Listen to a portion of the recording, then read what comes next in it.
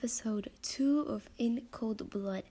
I'm your host, Hagarada, and I am really excited to talk about this topic today because it's a crazy story, and I really just wanna get through it with you guys because you're gonna be shook. It's really crazy.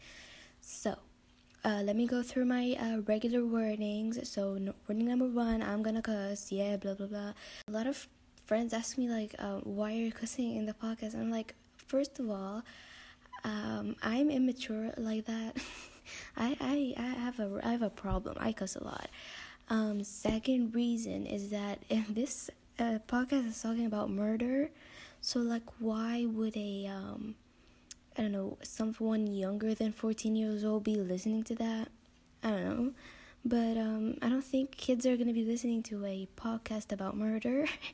Second warning is that this podcast is about murder. We're going to cover a lot of sensitive topics. So if you get sensitive easily, I don't recommend you listening to this. So just listen to this at your own risk. And I'm sorry if I mispronounce anything. Yep, we're done with the introduction. Let's just jump into that story because it's crazy.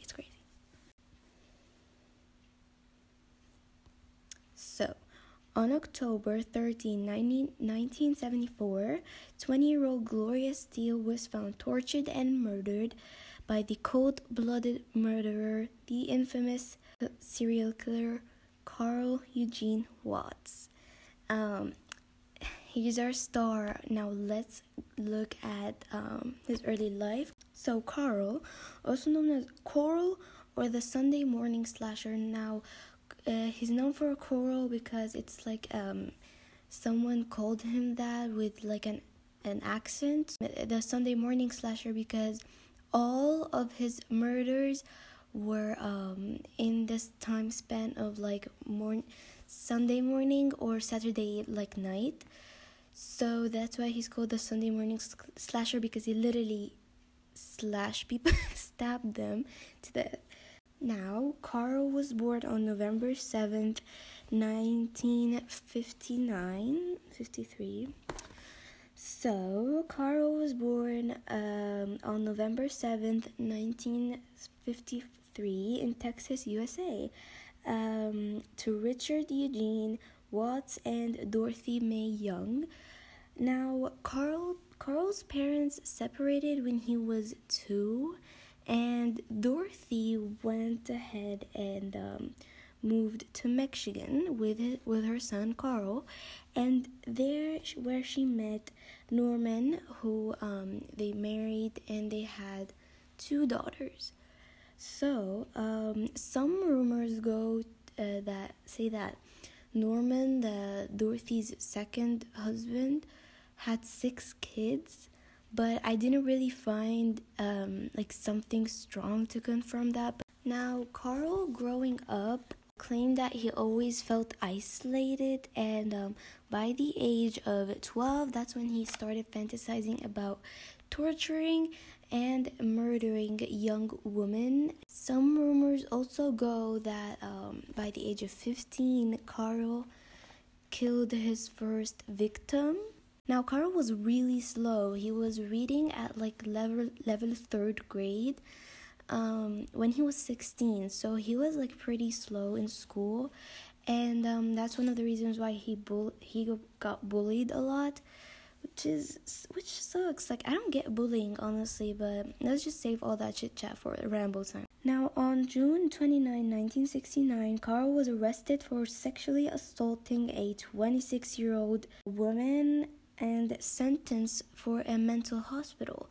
Now, according to a doctor there, Carl had an IQ of 68. Carl eventually got released from the hospital on November 9th, 1969. So Carl graduated in 1973, and he eventually graduated, but got a football scholarship in a college in Tennessee, but got expelled because he was stalking and sexually assaulting woman, and Carl was a suspect of a murder of a female student there. But he didn't really got charged for it or anything because there were not enough evidence, but people like strongly suspected that he murdered. Like he was sus as fuck. But there was not enough evidence, like most of his crimes actually. Now Carl got his killing career. It feels wrong to say that, like killing career. That's just evil. But he began his killing career at the age of 20. And in 1974, he kidnapped and tortured and murdered his first victim.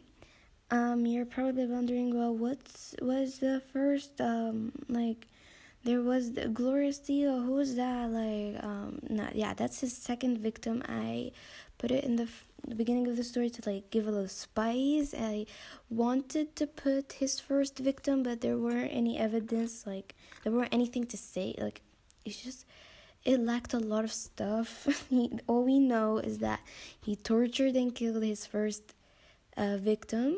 But we don't know anything else. So Carl was African American, if you're wondering, and almost always killed white young women, which is like not which is not only racist but also fucking like sexist. Like what the fuck? Killing women and only killing white women. But I saw an interview with him, which is like literally the only interview with him, and like a police officer was like, why are you killing women? And he's like, because I saw evil in their eyes. And they're like, yeah, that's bullshit, because Carl's way of murdering was always like he would choke them, so he put an arm around their neck and he's like behind them and he would just stab them in the chest. That's like you wouldn't really see their eyes. And like I said, it's always like Saturday night or Sunday morning, so everything is like dark. Now his ways of murdering was always stabbing, by the way that I just mentioned, and drowning, and of course strangling. Now Carl, or the Sunday morning slasher, murdered a lot of women, and I mean a lot. Like he killed 14 something confirmed cases, and suspected to be killed like 100. So Carl murdered lots of women between 1974 and 1982. Despite all that, Carl was not discovered as a serial killer for almost 8 years. 8 whole years, guys. He just every week just killing 1 to 3 women, and people are like, yeah, that's a serial killer, like we can't find him. You're probably wondering like, where's DNA tests and all that. Yeah, he would kill them, leave no witnesses whatsoever. He rarely did like any sexual, assaulting on the victims, so the DNA test didn't really help. Now at that point he's just killing. But let's talk about, I jumped out of the window and I just called for help. It's just a badass story, honestly. Like it was traumatic, but let's be honest, it's a badass story. Now, of course, that crime that happened was in Texas, if you're wondering. And people are like, Texas police are like, yeah, we got a guy that we were sus of, like, for forever. And we finally got him, like, let's arrest him. But eventually, sadly, they don't have enough evidence to charge the guy for murder. So they were like, well, let's have a deal. You give me details. You confess about your murders with full details, and I will only charge you for just breaking into a house and attempting to murder, which the charges carried a 60-year sentence only. So like, yeah, that's a hot deal. That's a deal. You know, the murder that got Carl like arrested.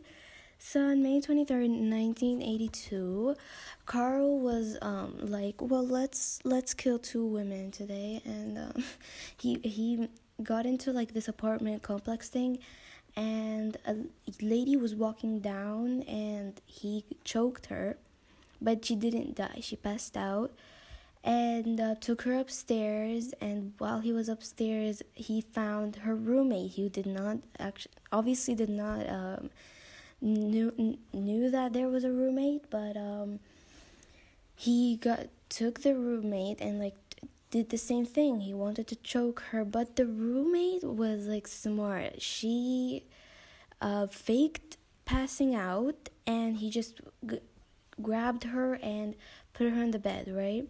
Now Carl was took this first girl and starting filling the bathtub to kill her.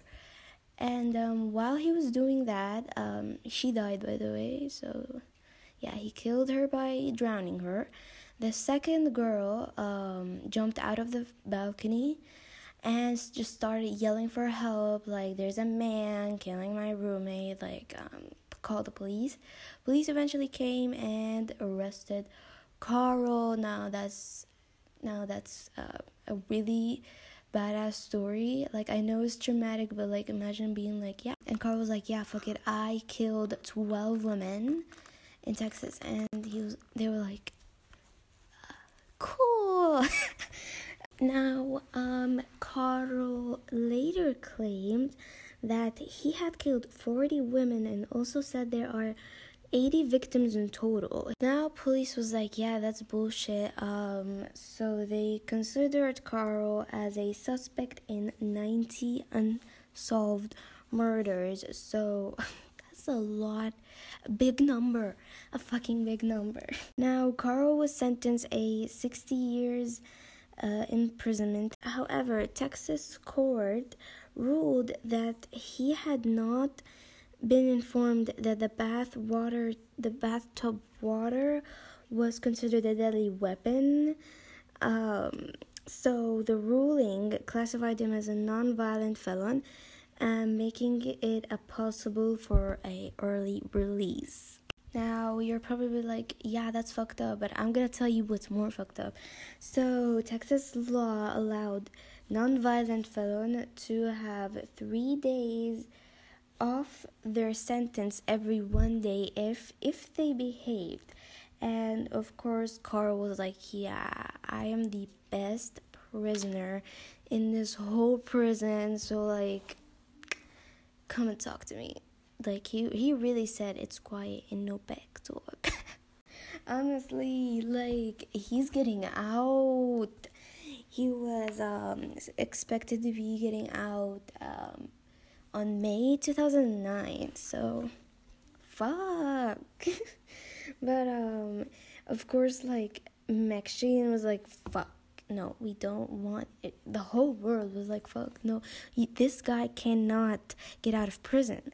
So in 2004, Mexican Attorney General Mike Cox went on TV asking anyone to come forward with information to try to convict Carl for murder. And that's when Joseph Foy, our hero, our fucking hero, came forward from Westland, Michigan. He came forward to say he had seen a man matching Carl's description murder Helen Dutcher, a 36-year-old woman who died from being stabbed 12 times in December of 1979. Finally, now Carl was charged with the murder of Helen Dutcher. Now, Carl was sentenced life imprisoning in September 13,